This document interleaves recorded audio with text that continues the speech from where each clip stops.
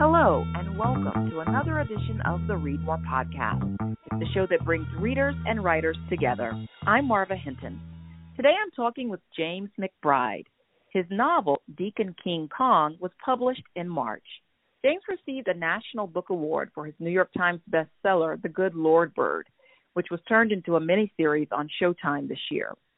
His memoir, The Color of Water, has sold more than 2 million copies worldwide. And his latest book, Deacon King Kong, is also a bestseller and an Oprah Book Club pick. Deacon King Kong is about a man living in a housing project in South Brooklyn during the late 60s. He serves as a faithful deacon at his local church, and he's a raging alcoholic. His name is Cuffy Lambkin, but pretty much everyone calls him Sport Coat, and a few call him Deacon King Kong, mostly behind his back. King Kong is the name of his favorite moonshine. One day, without much warning, he shoots a young drug dealer who works in the projects, setting off a long chain of events that rock his community and reverberate outside of it as well. James, congratulations on the novel, and thanks so much for coming on Read More again to talk about your work. Well, thank you very much, and it's nice to be here. How have you been doing during quarantine? Well, you have to be careful. I wear my mask all over. I go out, quite a bit. I try to move around like I normally do. I run a program at my church. We do that online mostly, so we've used the time to fix up the church, and I teach at NYU. I teach in person.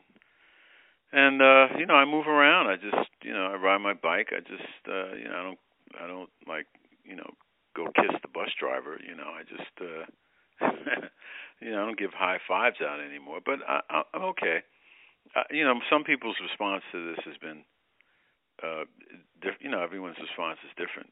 For me, I think I had it already. So, in fact, I know I did. So, it doesn't make me immune, but I'm careful, and I just try to be smart. Have you been writing this out in the city, or where have you? Mostly in the city. I go back and forth to my house in New Jersey and my apartment in Brooklyn. So most of the time I'm in Brooklyn. But everywhere you go, it's everywhere.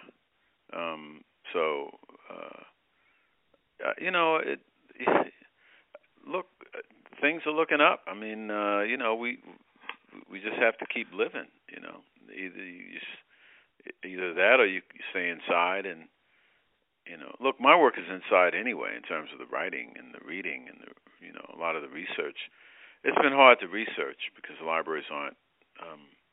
They have limited hours, or you can't get in. The papers you need to see aren't available because there's no one to show you where they are or allow you to ferret through them. So you're a little handicapped, but I'm not complaining. The problem really is for so many other people who have been affected by the COVID, especially in my church.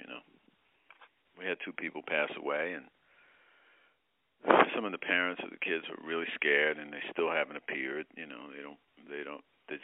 They won't even, they just won't respond. They just want to stay inside until it's all over. So economically it's really hurt a lot of my friends and a lot of businesses. But, we just have to I try to be mindful of, where I shop and what I do so I can help those who, small businesses that need my money, But we have leadership in this country now, and we're speaking now after the election. So I'm very excited about what's ahead, and I'm very hopeful. In fact, I'm certain that things will improve after we get through this difficult period. Okay, well, let's just jump in there and start talking about Deacon King Kong. What was it like for you when Oprah called? There's no rehearsal for that sort of thing, It was great. I didn't know. I don't pick up my phone very often, especially if I don't know who's calling. I just won't pick up. And I only basically I don't talk on the phone in the morning at all because that's when I get most of my work done. So the publisher kept calling me and saying, there's someone from the Oprah magazine they need to fact check a story. They're going to call you, and after 7, and you really have to pick up because they're trying to get this story done. And so that's why I picked up the phone, and it was her. It was so funny. I knew who it was right away. I knew who. I could tell by the voice, and so I was pretty shocked. But it was nice, believe me. It's a nice thing to happen to a writer, any writer, even me. So it was good. Sport Coat, or Deacon King Kong, is such an endearing character. Despite his drinking, he's a faithful member of his church. He's beloved in the community. He's sort of a jack of all trades. He knows everything there is to know about plants. And he used to coach a neighborhood baseball team that really helped the young people around him. How did this character first come to you? Well, he just evolved. Characters kind of evolve when you play with them in your mind. You want to get to, Sport Coat's story is really about a man and his wife, and a man and a boy. The man being Sport Coat, the boy being the drug dealer, and the wife being Sport Coat's wife. And I wanted to intertwine these love stories, if you will, in a way that showed how much love exists in a community that I know a lot about, and that has been very good to me and to my family. And this is a community that is despite the blitz of media that surrounds us, is very poorly understood, and I think in some ways doesn't even understand itself. It doesn't understand its own sense of culture and power, the things that made it, that made it strong, and that continue to bind it together. So, look, everybody has a sport coat, no matter what their race or gender or upbringing. Everyone has an uncle who shows up at Christmas and takes out their teeth and does wacky stuff, and so and these are characters that I just love because they're real and they're people I relate to. So he just evolved. I mean, the drinking part of it was that's just part and parcel of the life that so many people who live on the bottom rail or near the bottom rail, that's how they live. And so I wanted to show a character of great sympathy, but also someone who was really funny and fun to be around. I can't write books about people I don't really like.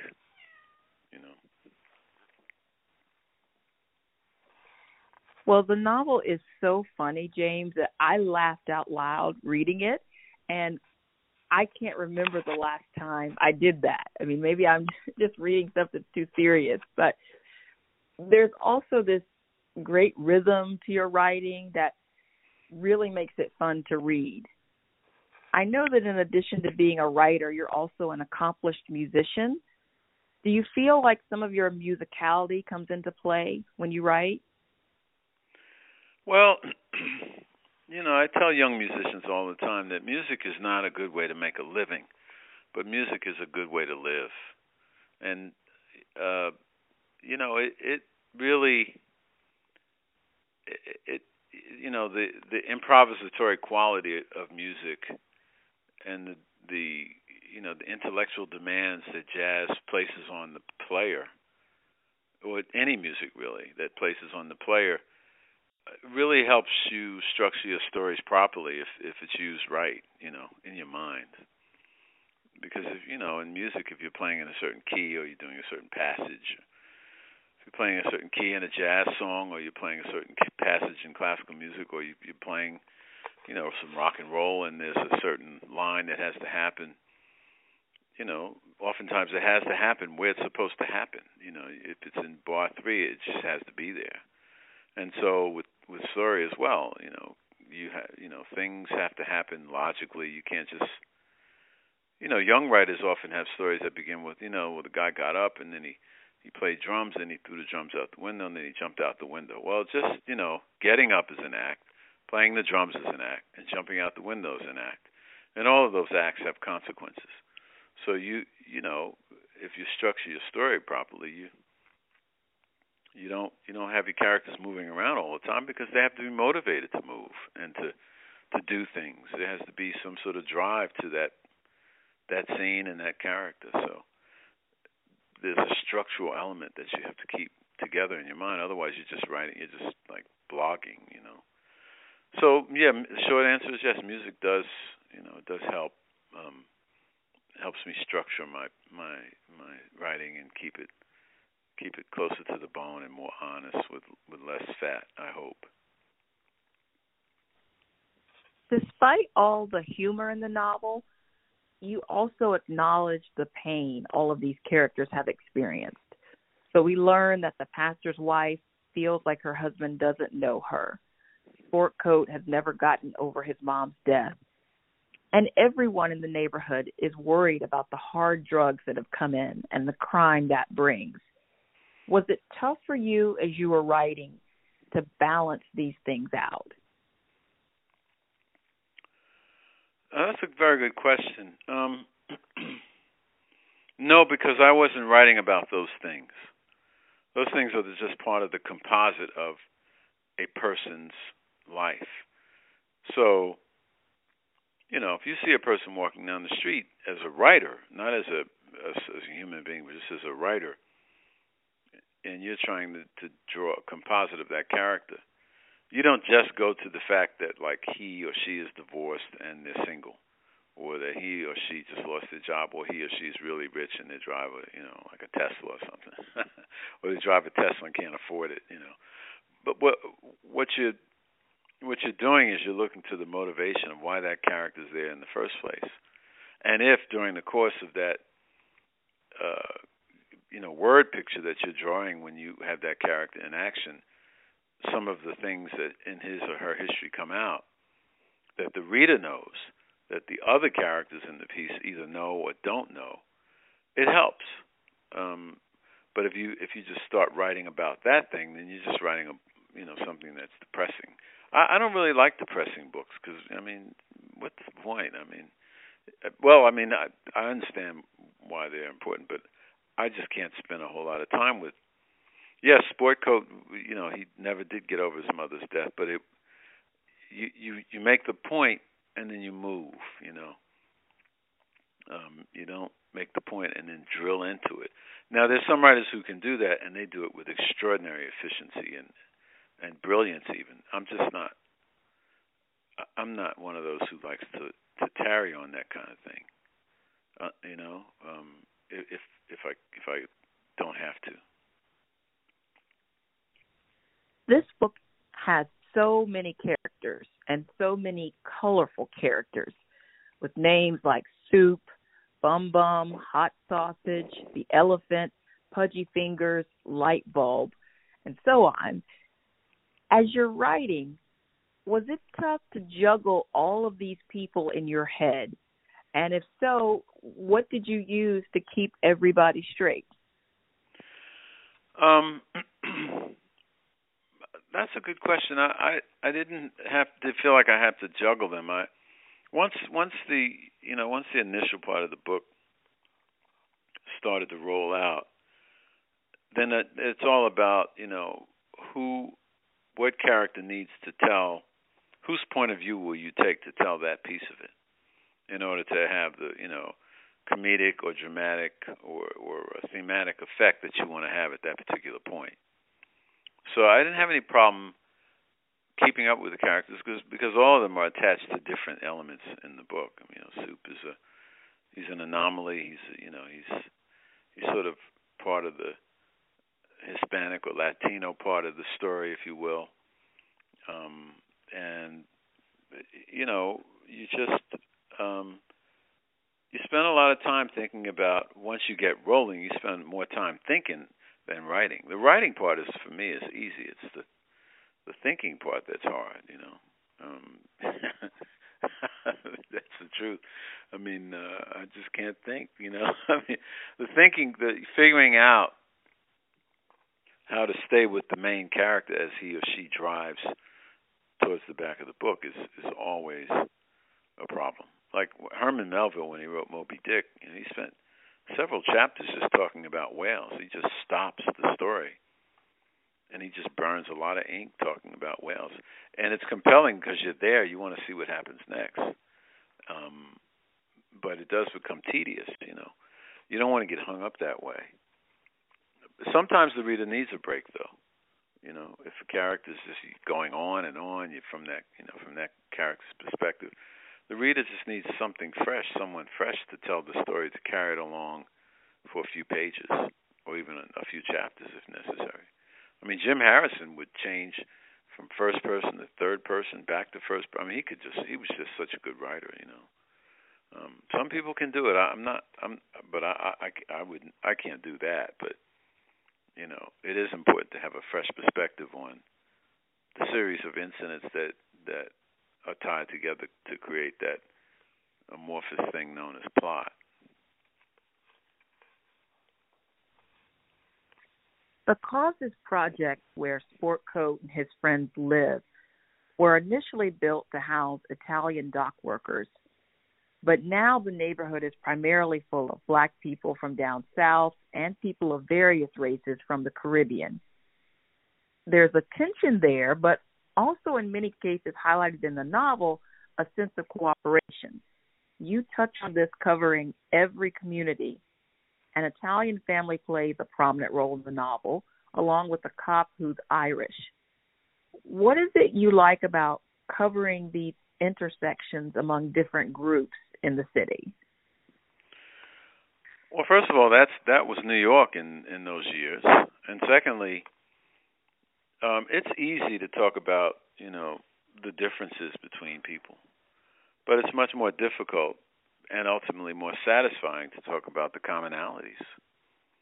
I just went to a funeral yesterday in Jersey of a friend of mine who died he just died of cancer. He was a Vietnam veteran, and he was a very conservative guy. I mean, most of the people, a lot of people I live in Jersey are Trumpers, big time. But they're nice people. I mean, they're the kind of people that that you like, and so it's not about we have to understand. I don't really feel that way. I mean, if that's how he feels, that's just his business. But I was really shaken when he died. I was really it shook me hard because he worked so hard, and he was so strong. I just don't understand how someone works like that, and then God says it's time for them to go home. So I don't really care too much about the level of dialogue that has been allowed to seep into our consciousness. I just don't bother with it. We won the election. That's it. Now just get over it. Done. But it doesn't mean that we're kicking people around and showing them. I just don't believe in that. No matter how hard somebody else kicks, there's always somebody in their past or somebody around them that has good common sense. And a lot of that, I try to put that in my books. And otherwise, because hate is just too hard to write about, and it doesn't inspire creativity. It just doesn't really. Hate in literature is hard to maintain, just like it is in real life. It takes an enormous amount of energy to keep that train running. You got to have 2 or 3 guys shoving coal in that furnace. Otherwise, the thing just dies out. But love, love doesn't take much. A handshake, a wave, what's going on, how's it going? It doesn't take much. It can move a lot. So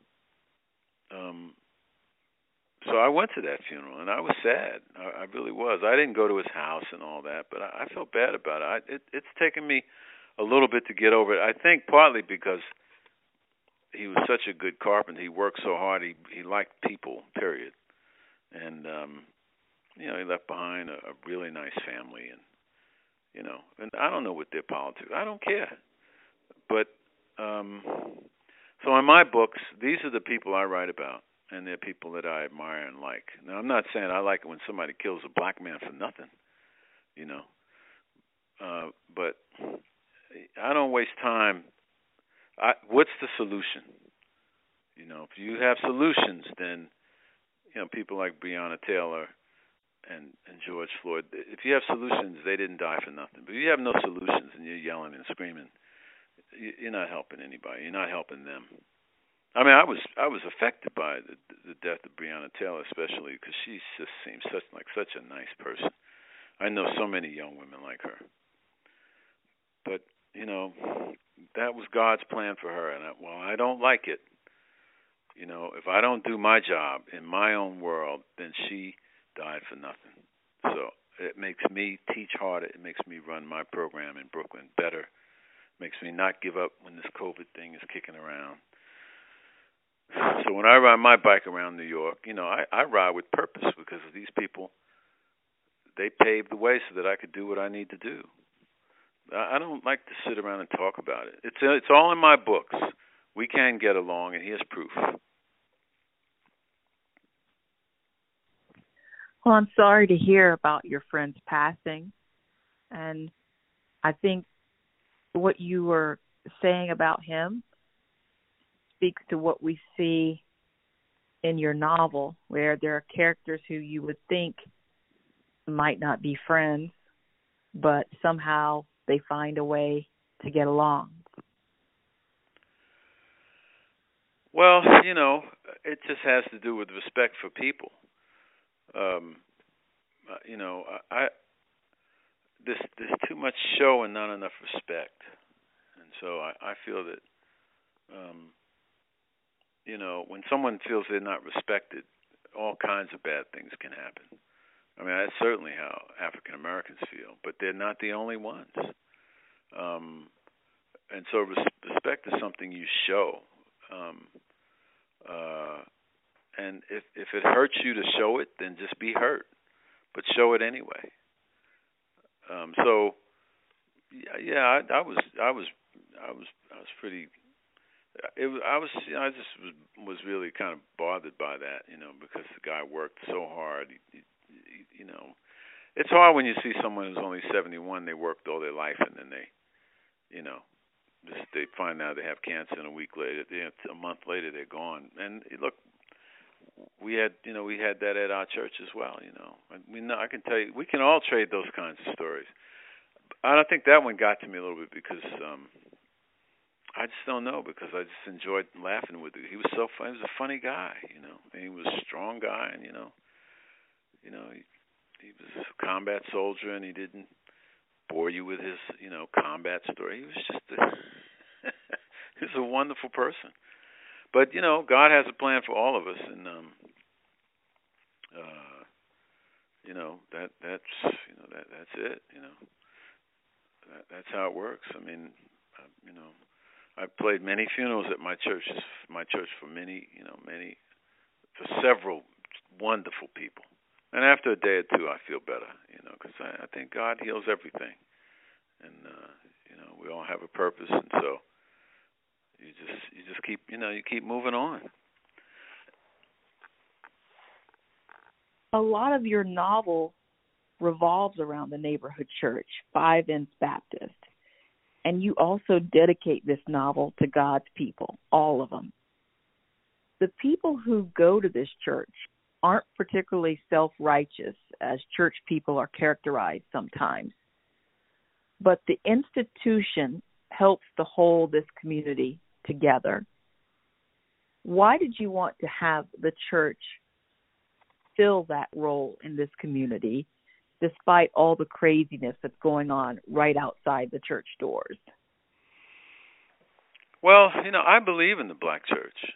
I'm not a fan of these mega churches, with these giant choirs with the drummer going in the Broadway show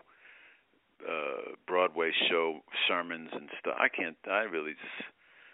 don't go to those kinds of places, But the small black churches in the neighborhood that that have held up a lot of the New York that I knew and know, were just wonderful places, and they were like libraries. They were like the last line of defense before all hell breaks loose for young people, especially. and for families, and for people who need a place to go, who can't afford a psychiatrist or a psychologist, and they can just shout their pain out. And I think churches and black churches in general have been misrepresented in the media, in some part because a lot of the characters that come into church are so funny, but they're portrayed as bozos and clowns, and fat women shaking their hips with wigs on, going, you better stop that. I find that so offensive, because it takes an enormous amount of intelligence and wit and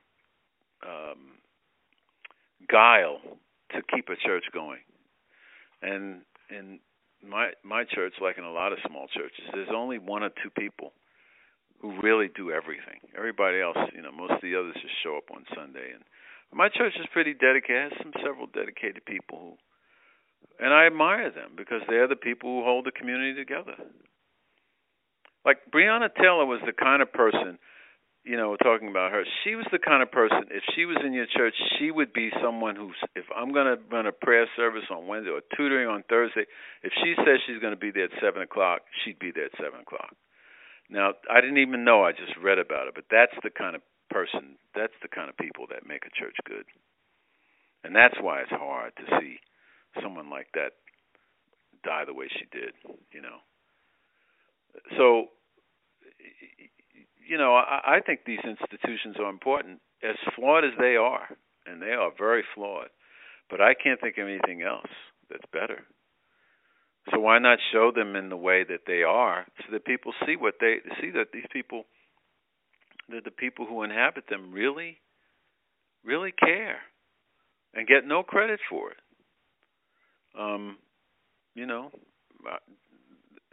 That a lot of my success has to do with the fact that my mother and father and stepfather were pretty religious people. My father was a preacher, and my mother and father started the church, and they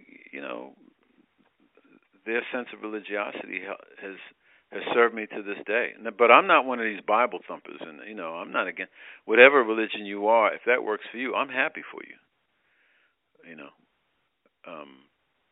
And if you don't have religion, it doesn't matter to me. I still believe in you. I'm not one of these people. If you don't have Jesus, you're going to go to hell, and I don't waste time with that nonsense. I just don't bother with it.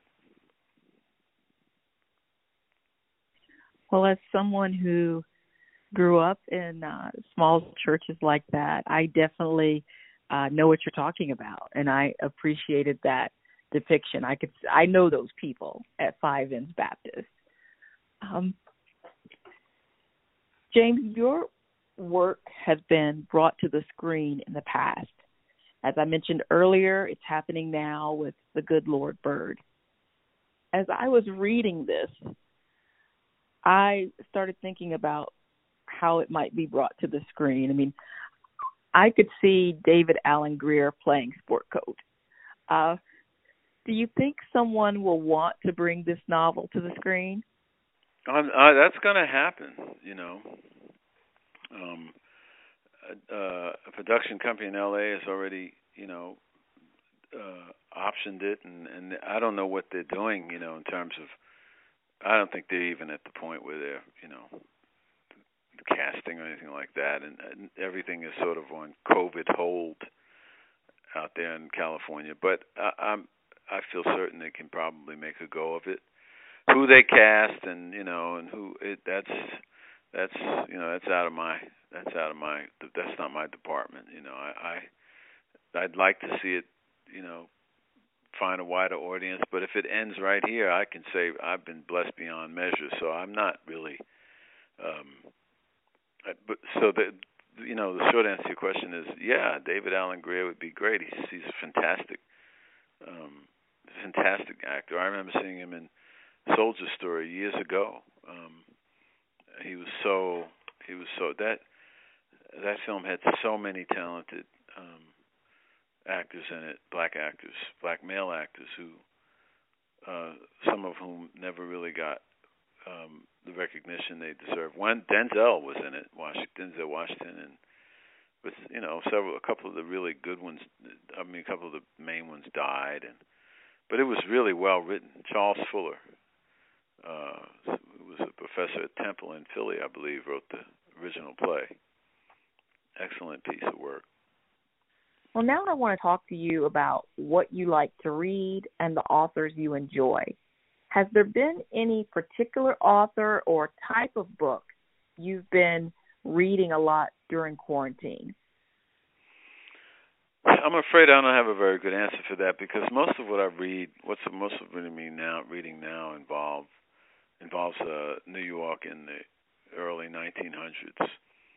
I've just become fascinated with that period, with vaudeville and the minstrel shows and the way New York evolved. But I haven't really come up with a story yet. I'm just trolling, and that's how I work. I just read all day.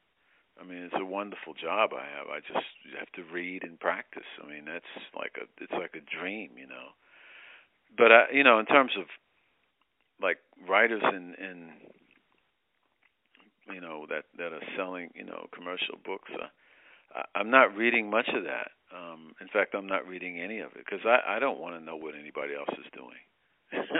I'm just concerned about what I'm doing. But I love all the great writers.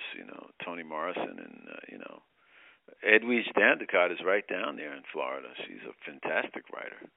I think there's no better writer in terms of the African American experience with regard to Haitian people and Haitian women than Dandicott. I mean, she's just so good, so funny. She's so smart, and she's funny, and she's. But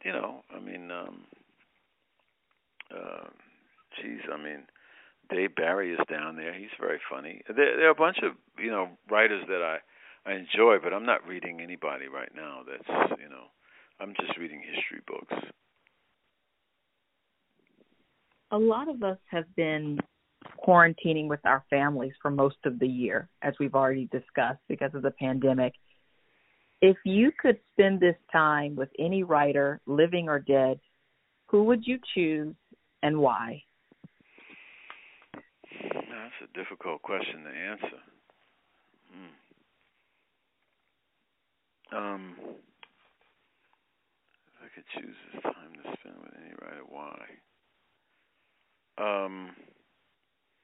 I don't know. I suppose probably William Shirer, who wrote The Rise and Fall of the Third Reich. He was a historian who was a commentator. He was a radio reporter for CBS, who got trapped found himself in Nazi Germany as Hitler's began his rise, and the Third Reich began their rise to power. And he wrote The Rise and Fall of the Third Reich, and I think that's the name of the book. I've read it 2 or 3 times. I can't even recall the title right, but he was a fascinating man. Above and Beyond that book, which is a great book, and really, really pertinent to now, today. But after he wrote that book, he wrote several others, and he was an interesting man, and his life story was interesting. And he knew a lot of people that I'd like to know about. I mean, obviously, look, if Ralph Ellison or Toni Morrison are available, sure, but they might not want to talk to me. But I got the sense that William Shirer is a guy who likes to talk, so that's why he'd be the guy I choose, or the writer I choose. You mentioned you're doing a lot of research right now. Are you working on a new project yet, or are you in the process? No, that's just my process. The writing doesn't take me long. The research takes me a long time. But I don't know what I'm writing about yet. I know I'm interested in the development of New York, but and who's telling it and why we should care. I haven't found a way in to do that. All of my books, are created that way pretty much. Just gorge information until something, character just sits up in the desk drawer and says, "Let me out," and then away we go. Well, James McBride, thank you so much for coming on to talk about your work. Well, thank you for having me. It's been a pleasure talking to you, and I hope I've answered all of your questions to your satisfaction. Well, you definitely have. Thank you so much. Okay, well, thank you very much. Take care. Okay, you too. Earlier this month, James took part in the first all-virtual Miami Book Fair. He was in conversation with fellow writer Leonard Pitts. You can go to MiamiBookFairOnline.com to check that out. You can also find out how to win a free copy of Deacon King Kong on our website, readmorepodcast.com. And if you like the show, please leave us a rating and a review on Apple Podcasts. You can also support James and the show through buying the book on our site. You can follow us on Twitter at ReadMorePodcast and like us on Facebook. Join us again in 2 weeks for another edition of the show that brings readers and writers together. Until then, I'm Marva Hinton, reminding you to read more.